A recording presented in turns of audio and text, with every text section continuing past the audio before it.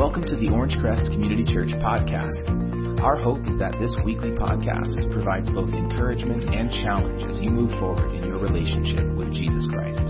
Thank you so much for listening. Good morning.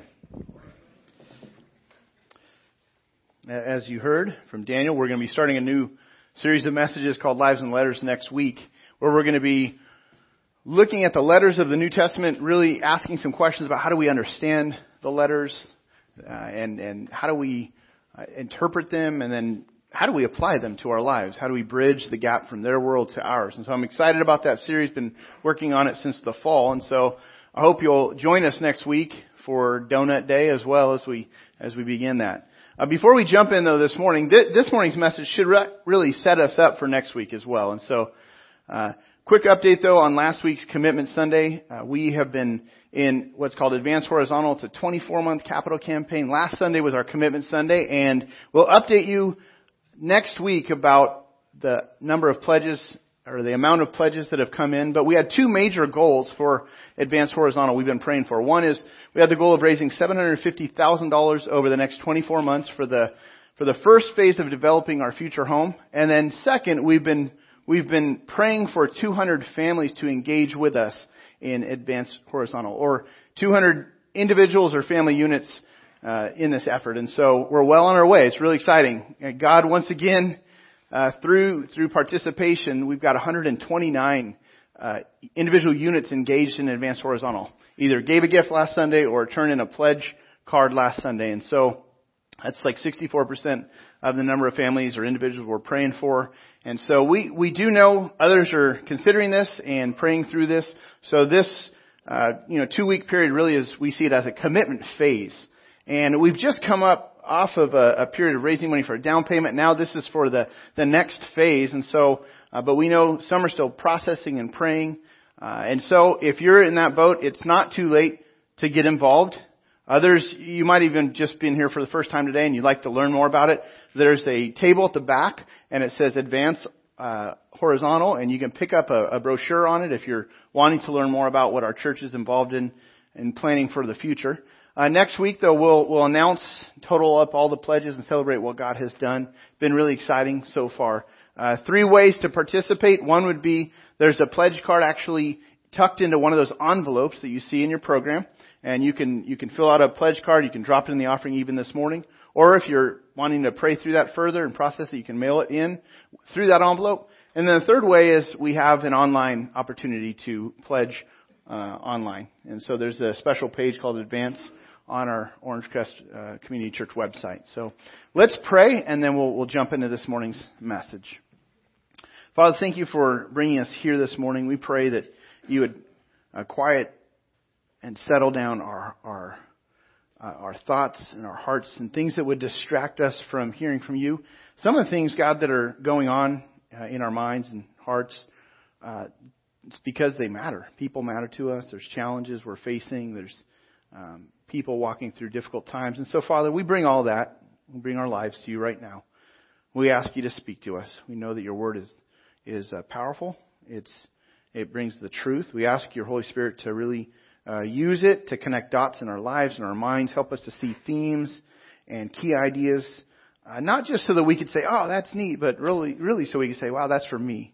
That's for us. That's what you're doing here and now. So, Lord, help us to make connections, Lord, that would lead to growth and change and progress towards what you want done in this world. So we ask you for your help and protection from all distractions in the name of Jesus Christ. Amen. Well, we've compared this past 6 months at OCC to sort of like a sprint. We've been sprinting for a short period of time. And if you've ever sprinted before in a race, you know you can't do that for very long. You run out of steam when you try to sprint. You can go for a short distance, maybe, 100-yard dash. Isn't that a sprint? I've never done it, but, maybe you can go, a distance. And at a certain point, you've got to find a normal pace to run at.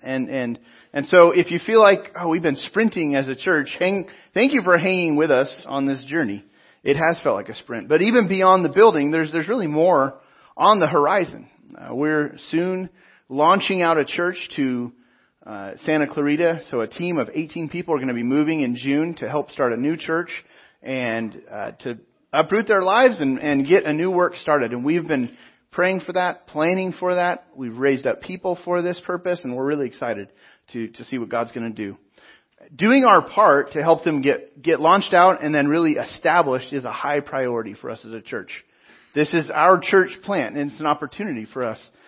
Late in May, on the 31st, we're actually going to do an ordination service for the pastor of that church. So Bruce Wood, he's been on staff here for 10 years full time. He's leading the charge. He'll be the senior pastor of that new church. We're going to ordain him May 31st in both of our services. Then on June the 14th, we're planning a send-off and commissioning celebration in the evening on that Sunday, June the 14th. So you might want to mark those down in case you want to, if you're planning a vacation and you're thinking, I don't want to miss those, then those are key dates to get down. But after we launch this new church, the dust is going to settle and we'll need to find a new normal again. I mean, we'll have been through a pretty exciting 1 year period at that point. Building, baby, church plant. So that's a lot for a church to take on. And we're going to see some holes. Even right now, we're trying to identify and prepare for the holes that will exist when these people move and help launch a new church. There'll be holes from where they left. There's relationships there's networks of people that are tied together, and you don't see it all until people move on. And so we're going to be asking a pretty similar question as we are now that we've even bought a property. And the question is, what's the new normal? What does it look like for us to run at a normal pace? What is the normal rhythm? And this is really a natural question after any major moment, whether it's graduation. Some of you are coming upon a graduation and you're going to ask that question. What do I do now? What's the new normal? Loss. Some of you have lost loved ones, or you're preparing for that and you see that coming and you're going to be asking this question. Or retirement, or maybe you're an empty nester when the kids have launched and it's just you're trying to find what is normal now supposed to look like.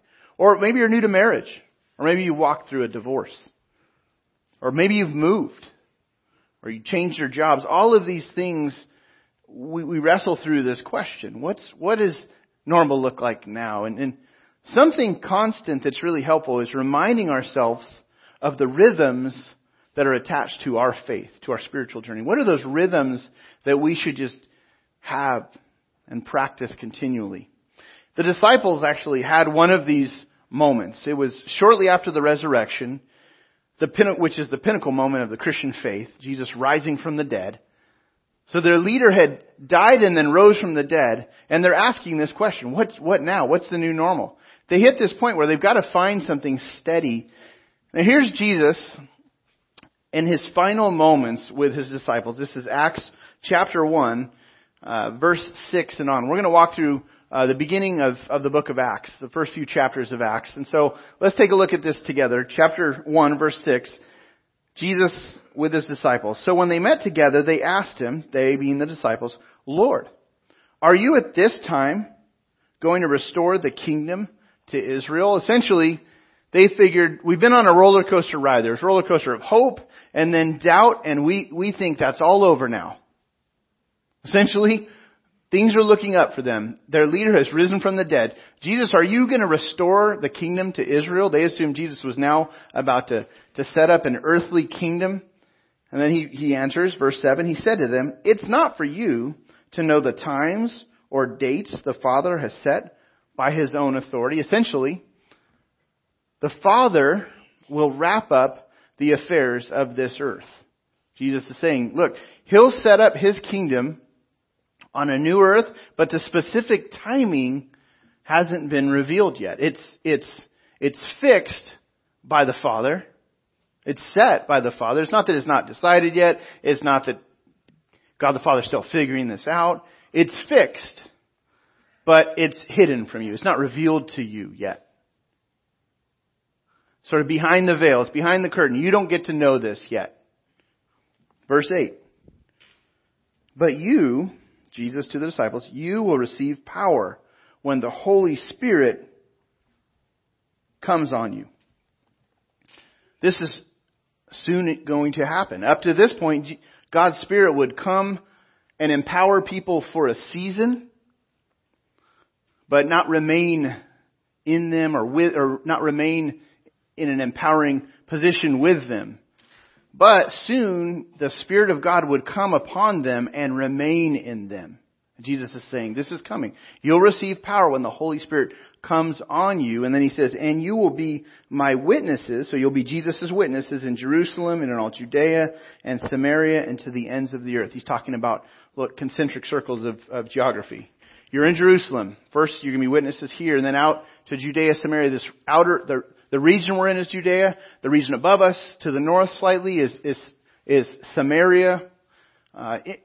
That's even an indication of that it'll be people that maybe you wouldn't ordinarily think you'd be reaching out to, because the Samaritans were sort of seen as outsiders, and so people not like you.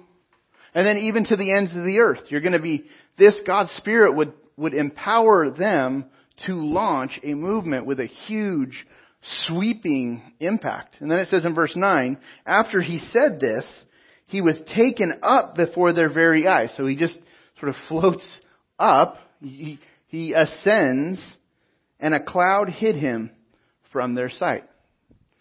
This is referred to as the ascension, Jesus' ascension. This marks the very end of Jesus' earthly ministry in his bodily form.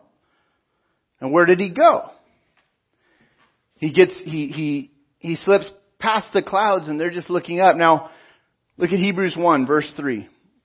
The writer of Hebrews, he writes that the Son is the radiance of God's glory and the exact representation of his being, sustaining all things by his powerful word. After he had provided purification for sins, after he accomplished his work of dying and purifying, forgiving people through his blood shed for them, he sat down at the right hand of the majesty in heaven. So he goes to heaven, he ascends to heaven, he sits at the right hand of the throne of heaven. Here's what Peter said when people were questioning him. This is found in Acts chapter 5. Peter's preaching a message, and he says, the God of our fathers raised Jesus from the dead, whom you had killed by hanging him on a tree. Speaking to a group of Jewish leaders. He said, God exalted him to his own right hand as Prince and Savior, that he might give repentance and forgiveness of sins to Israel. So Jesus is in heaven now. He's sitting at the right hand. The right hand designates the special place of honor. That's where Jesus is. So back to the disciples. They're standing on the mountainside. They just were talking with Jesus. Then he ascends before their very eyes. And then they're just looking up. Well, what would you be doing? And they're just like this.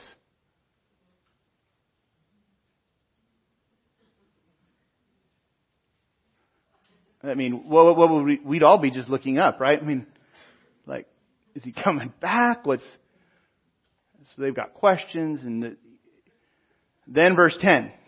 They're looking intently up into the sky as he was going, when suddenly two men dressed stood beside them in white robes. This is verse 10. Men of Galilee, they said, why do you stand here looking into the sky? Two angels.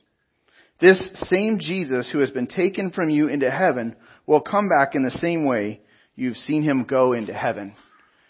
The angels are saying, look, he's going to return. I mean, that's great news. He's going to return, but you've got the ball. It's sort of like the quarterback snapped them the ball. Now, the disciples, as the church, they have the ball. They need to run with the ball. The angels are saying, run with it. And they're like, oh yeah. Their whole situation required a much needed reorientation.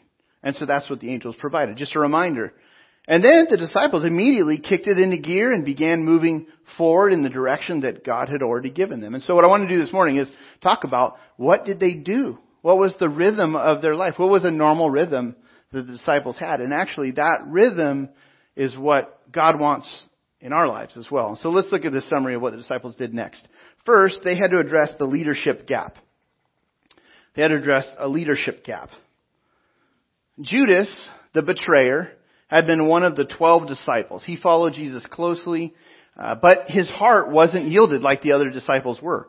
And Satan seized on the opportunity to strike through someone so close to Jesus. So he seized on the opportunity to manipulate the situation through Judas, someone close proximity to Jesus. His heart wasn't yielded, and Judas took the bait. After betraying Jesus for 30 pieces of silver, Judas was so overcome with guilt. And it says that he was overcome to the point where he committed suicide. And the disciples, they actually traced Judas's betrayal to some prophecies in the Bible. So Psalm chapter 55 and Psalm chapter 69 are some prophecies that foretell that that the Messiah would be betrayed. And so this whole act of treachery by Judas was predicted by David long before. And Psalm 69 actually indicated that this betrayer would need to be replaced. And so Peter, he clues into what God was doing, and he reminds everyone of what was said about this betrayal. So look at Acts chapter 1, verse 21. Peter gets up and he says, "Therefore it's necessary to choose one of the men who'd been with us the whole time the Lord Jesus went in and out among us, beginning from John's baptism to the time when Jesus was taken up from us. For one of these must become a witness with us of his resurrection." They needed to replace Judas with someone who knew Jesus closely, saw his life, was part of his ministry, and eyewitnessed the risen Jesus. And so verse 23, so they proposed two men. Joseph was called Barsabbas, also known as Justus, and Matthias. Then they prayed, "Lord, you know everyone's heart. Show us which of these two you have chosen to take over this apostolic ministry, which Judas left to go where he belongs." That's a tough statement right there. To go where he belongs. It's a reminder that we choose our course in life, don't we? We wrestle through eternal questions. I mean, Judas got really close to Jesus. He heard the same stories. He made choices. We wrestle through eternal questions, and God actually makes room for the human will. We make choices. It says in verse 26, then they cast lots. This would be like they wrote the names of these two men on a couple of rocks or a couple of stones, and they put them in a container, and the one that would come out would be God's choice for the next apostle. And it says, that's essentially, and the lot fell to Matthias, and so he was added to the 11 apostles. So now they have 12 again. Got 12. Now, we're launching a church, not because of any betrayal. Just so I can clarify. Bruce has been a good, loyal man, and we've been training guys like him, and so it's no surprise that God called him to plant a church and said, it's time for you to go plant a church, and we've been able to affirm that and get behind that. So it's a very different situation here at OCC, but as we launch out a team to start a new church, these folks that are leaving have played key roles here, key roles of influence here. And we're praying that some of you will step into new roles, that this would be an opportunity where God will call people forward to train more closely, to commit more deeply, and that more people would gain influence and help broaden the ministry base here, because we'll need to also address a leadership gap as these people move on. Next, the disciples did this. They walked in the power of the Holy Spirit. As we read on in the passage, we'll see this. They walked in the power of the Holy Spirit. Jesus told them to wait in Jerusalem for the empowering of the Holy Spirit. Look at Acts 2, verse 1. So beginning in the next chapter, it says, when the day of Pentecost came, Pentecost was an annual Jewish festival, a feast. When the day of Pentecost came, they were all together, the disciples were all together in one place. Verse 2, suddenly a sound like the blowing of a violent wind came from heaven. Okay, they're together in a house. I mean, sometimes you get really windy days up here. We get the Santa Ana winds, and it really blows through Riverside or this region. It just gets really windy. And if your window's open just a crack, it gets really loud even. So they get this much, much louder experience than anything you've ever experienced.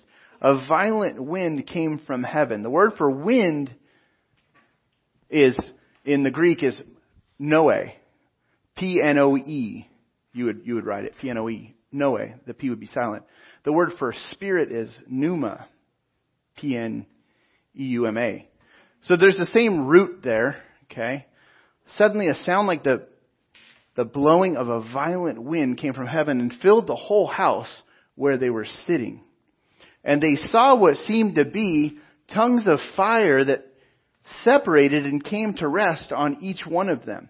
Now, I wish I could have been there for the newsreel. I mean, what a really exciting news story to report on. I mean, some visible form of the presence of God, rushing wind and fire, and then fire like separates and rests upon each one of them. And it says in verse 4, all of them were filled with the Holy Spirit and began to speak in other tongues as the Spirit enabled them. Now God's Spirit came upon them in a mighty way, just as Jesus said would occur. Look back at Acts 1:8. This is what Jesus said would happen.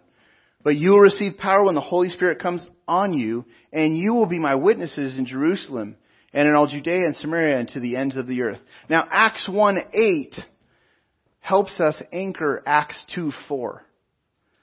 Otherwise, we focus on, if you look at Acts 2:4 again, if we don't have the anchor of Acts 1:8, then it's hard to understand what's happening here in Acts 2 verse 4. We could focus on this experience and elevate this experience and seek out this type of experience detached from the purpose that Jesus gave it in Acts 1:8. See, the empowering of God's Spirit was in order to accomplish a mission to send out the church with the power of God to be witnesses in their region and beyond. So, back in verse 4, all of them were filled with the Holy Spirit who had come upon them and began to speak in other tongues as the Spirit enabled them. Now, what were they saying in those foreign tongues? They were actually sharing about the wonders of God. Chapter 2, verse 11 tells us about that. But they were sharing about the wonders of God, but in different languages. Different languages. Not unintelligible tongues, but different languages. Why? Well, if you look again at the beginning of Acts 2, verse 1, when the day of Pentecost came, there were people in Jerusalem who traveled there from different distances, from many different directions, all around the region to celebrate an annual Jewish festival called Pentecost. Jewish history records that the Jews were dispersed throughout the region after the Assyrians and the Babylonians came and conquered the Holy Land and took siege over the land and mostly just took people captive to foreign lands. And so the Jews were dispersed and scattered throughout the whole region. And over many hundreds of years, they were raising families and new generation upon new generation of Jews living scattered in different lands. And as they were living in different lands, North Africa, Asia, they were learning a new tongue. So they had now a native tongue, but they were of Jewish descent. But here they are traveling back to Jerusalem to celebrate the day of Pentecost, a holy Jewish festival. And so maybe they came from North Africa or Asia. They had a native tongue after generations of living there. But they were there at just the right moment to hear this event and to see this event. And God had His own way to accomplish His mission to reach to the ends of the earth by bringing all of these people right then and there. This moment could really provide a way to carry the news and message of Jesus and the hope that God was bringing through Him to faraway lands, as those people were there, witnessed this event, and then would travel home and share about that story of what just happened. Because if only people could hear and understand the story, but that's what God did. Through His Spirit, the apostles were enabled to speak in all of these different languages. So much so that people said, hey, that's weird. I'm hearing my native tongue here for some reason right now. And so all these people are saying, hey, I know that language. That's my language. And they're all hearing the story of hope and redemption, about the wonders of God and what God was doing to prepare people to respond to Jesus. But they were hearing it in all these different languages. Some people got up and said, these men must be drunk. And then Peter gets up and he says this. This is actually in the Bible. We're not drunk. It's only 9 a.m.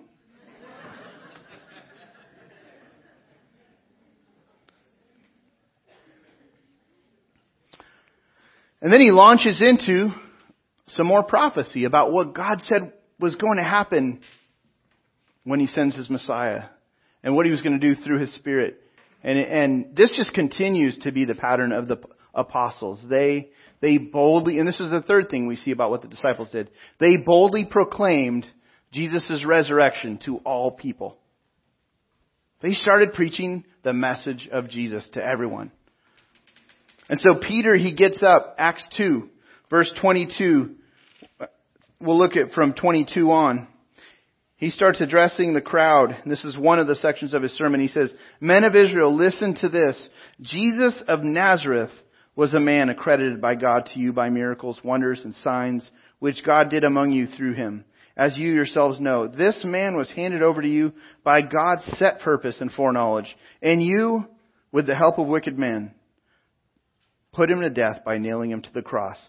But God raised him from the dead, freeing him from the agony of death, because it was impossible for death to keep its hold on him."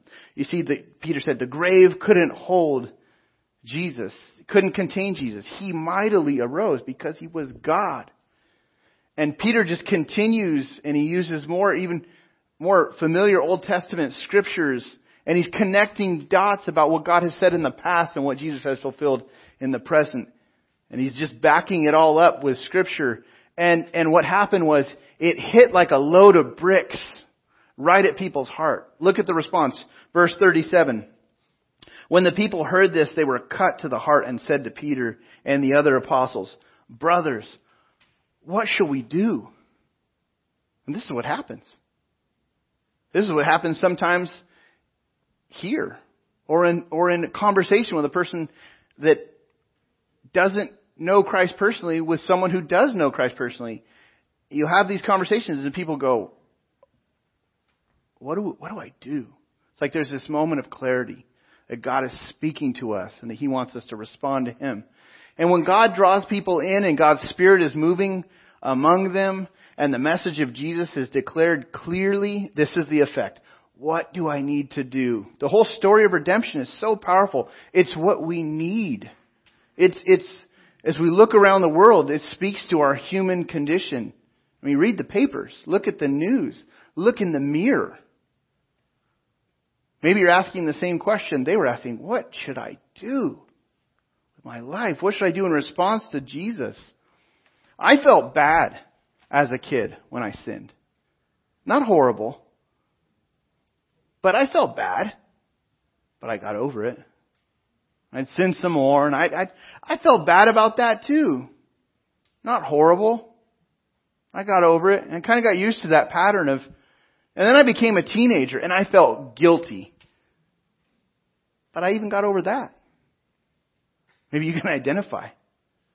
You sleep on it, you know. You feel a little better the next morning, the next day. But it wasn't until I was 18 that I became desperate to get this question answered. What shall I do? What am I going to do? It wasn't until I was 18 that God really confronted me at a heart level to where I just broke down and said, I can't keep doing this. I need an answer. I need to, and really for me, I was on the run. And I was just ready to yield at that point. And so Peter, he sees the opportunity to answer this question to the whole crowd. So he turns to the crowd. Verse 38, Peter replied to the question, "Brothers, what shall we do?" Peter replied, "Repent," which means stop running this other direction and turn around and be baptized, every one of you, in the name of Jesus Christ for the forgiveness of your sins. This isn't like a one-on-one conversation. This is Peter to a huge crowd of people. He says, "And you will receive the gift of the Holy Spirit." You can receive Christ, and when you do, the Holy Spirit moves in as well. This power that is being expressed and working through the apostles could come to average Joe. Then the promise, he says, verse 39, is for you and your children and for all who are far off, for all whom the Lord our God will call. See, this is the message that they proclaimed, and it's our message to share. Jesus is our hope. He is the only hope for the whole world. If you're here and you don't have that hope and you want to know more, please let us know. On the back of this connection card, it would be our privilege to share with you more about how to connect with Jesus. On the back of this, there's a place where it says, contact me about clarifying what it means to be a Christian, or even committing to Jesus for the first time. If that's where you're at, we'd love to know that, and we'll follow up with you. Look at verse 40. It goes on and it says, with many other words, he, Peter, warned them and he pleaded with them, save yourselves from this corrupt generation. Don't keep running that direction. Save yourselves from this corrupt generation. Those who accepted his message were baptized, and about 3,000 were added to their number that day. Powerful work of God in that moment. It had a huge effect. It still has a huge effect. And then from there, it just took off. Acts 1:8, if you were to look at your listening guide and see what Acts 1:8 says in the very beginning, you will receive power when the Holy Spirit comes on you. You will be my witnesses in Jerusalem. That happened. So Acts chapter 3 through Acts chapter 8 is really the expansion of the ministry of the apostles toward the Jews.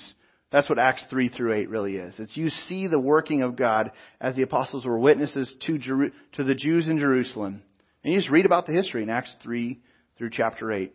And then from Acts chapter 9 through the end of Acts is really the growth and the expansion of the church to the Gentile world.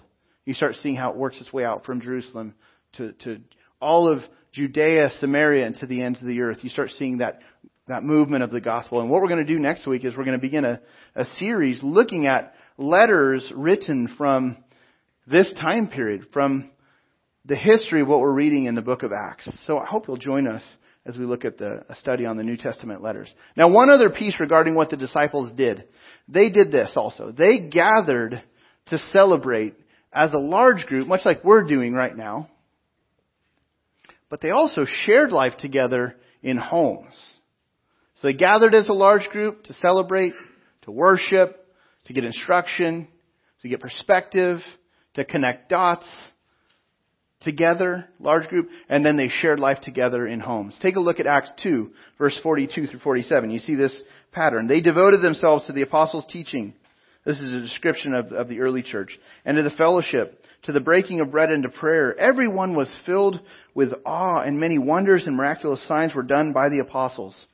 All the believers were together and had everything in common, selling their possessions and goods. They gave to anyone as he had need. They had a concern not just for their own lives, but they were putting the interests of others ahead of their own.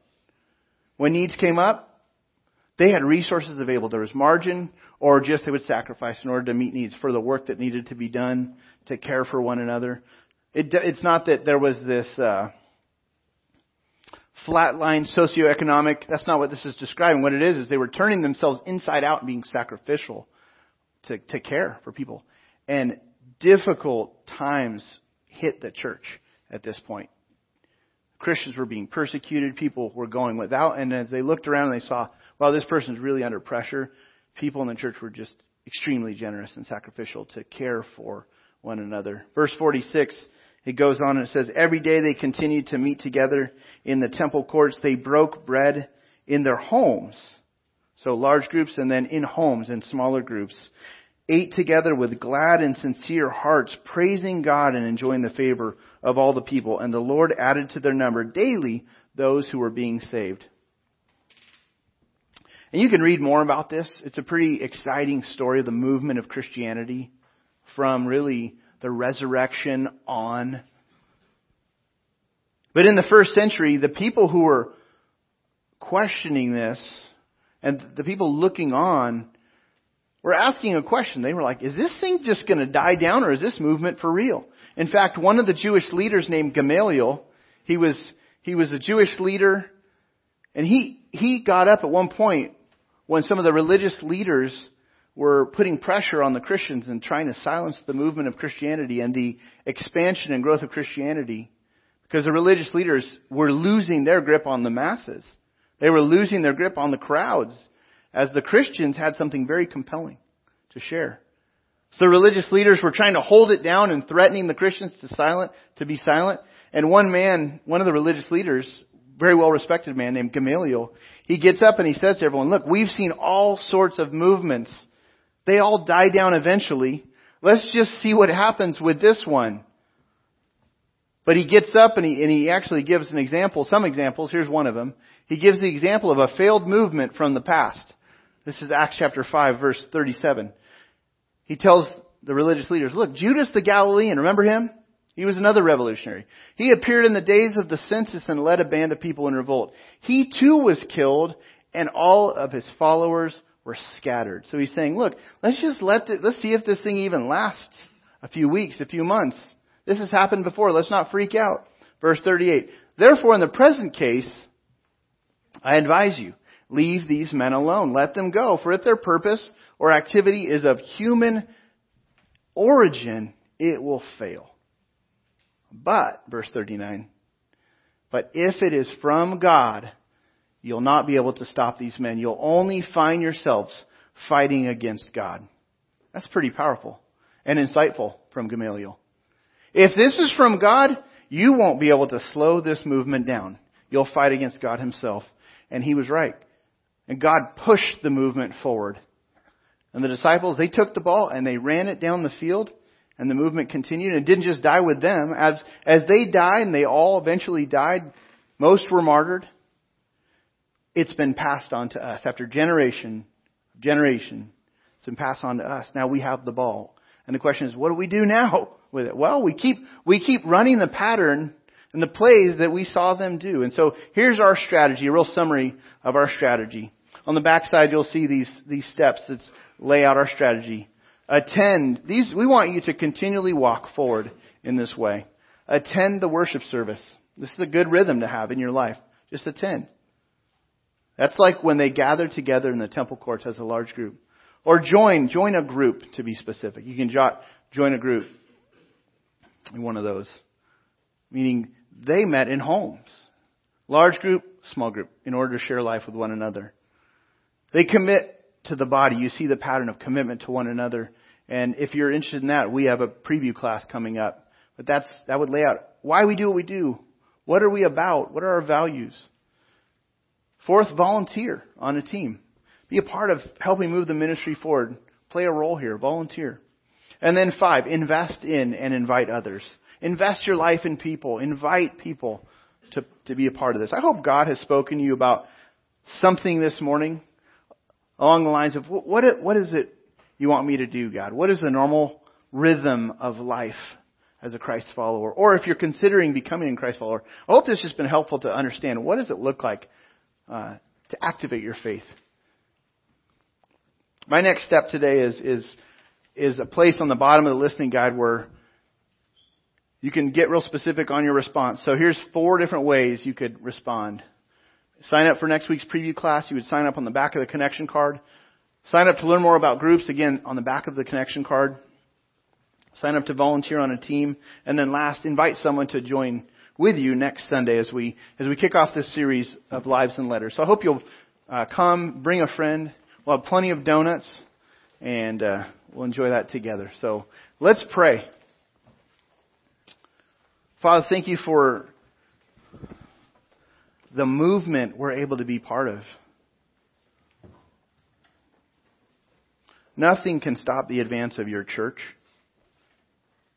As Gamaliel, that religious leader, declared, if this is from God, nothing we do can stop it. And so, Lord, I pray that we would see ourselves at this time, Lord, in a crucial moment in history, Lord, where we could just run after all sorts of things that this world says matters. But Lord, I pray that we would be people who run in the right direction, that we would find healthy rhythms of living out our faith. As we see evidenced in the examples of these earliest Christians, Lord, may these patterns, Lord, hopefully we just can see, wow, the things we do in our participation in the present aren't radical. We didn't invent these things, but Lord, these things are a part of the tradition of living out our faith. And so thank you for those early examples And for those people that began those patterns, Lord, we thank you for using their examples to spur us on, to challenge us. Because in all of our busyness, it's very, very easy to just get running in different directions and then to realize we're missing some of the main things. And so, Father, I pray that you'd stir our hearts, Lord, to action this morning. That we would be people who say yes to you and who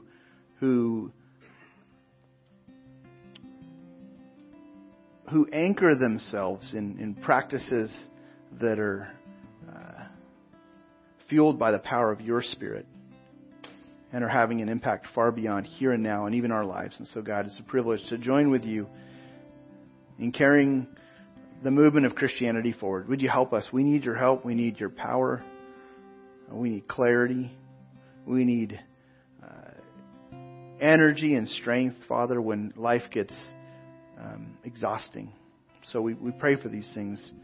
We ask you for help in all these areas. We pray in Jesus' name. Amen. Thanks so much for joining us today.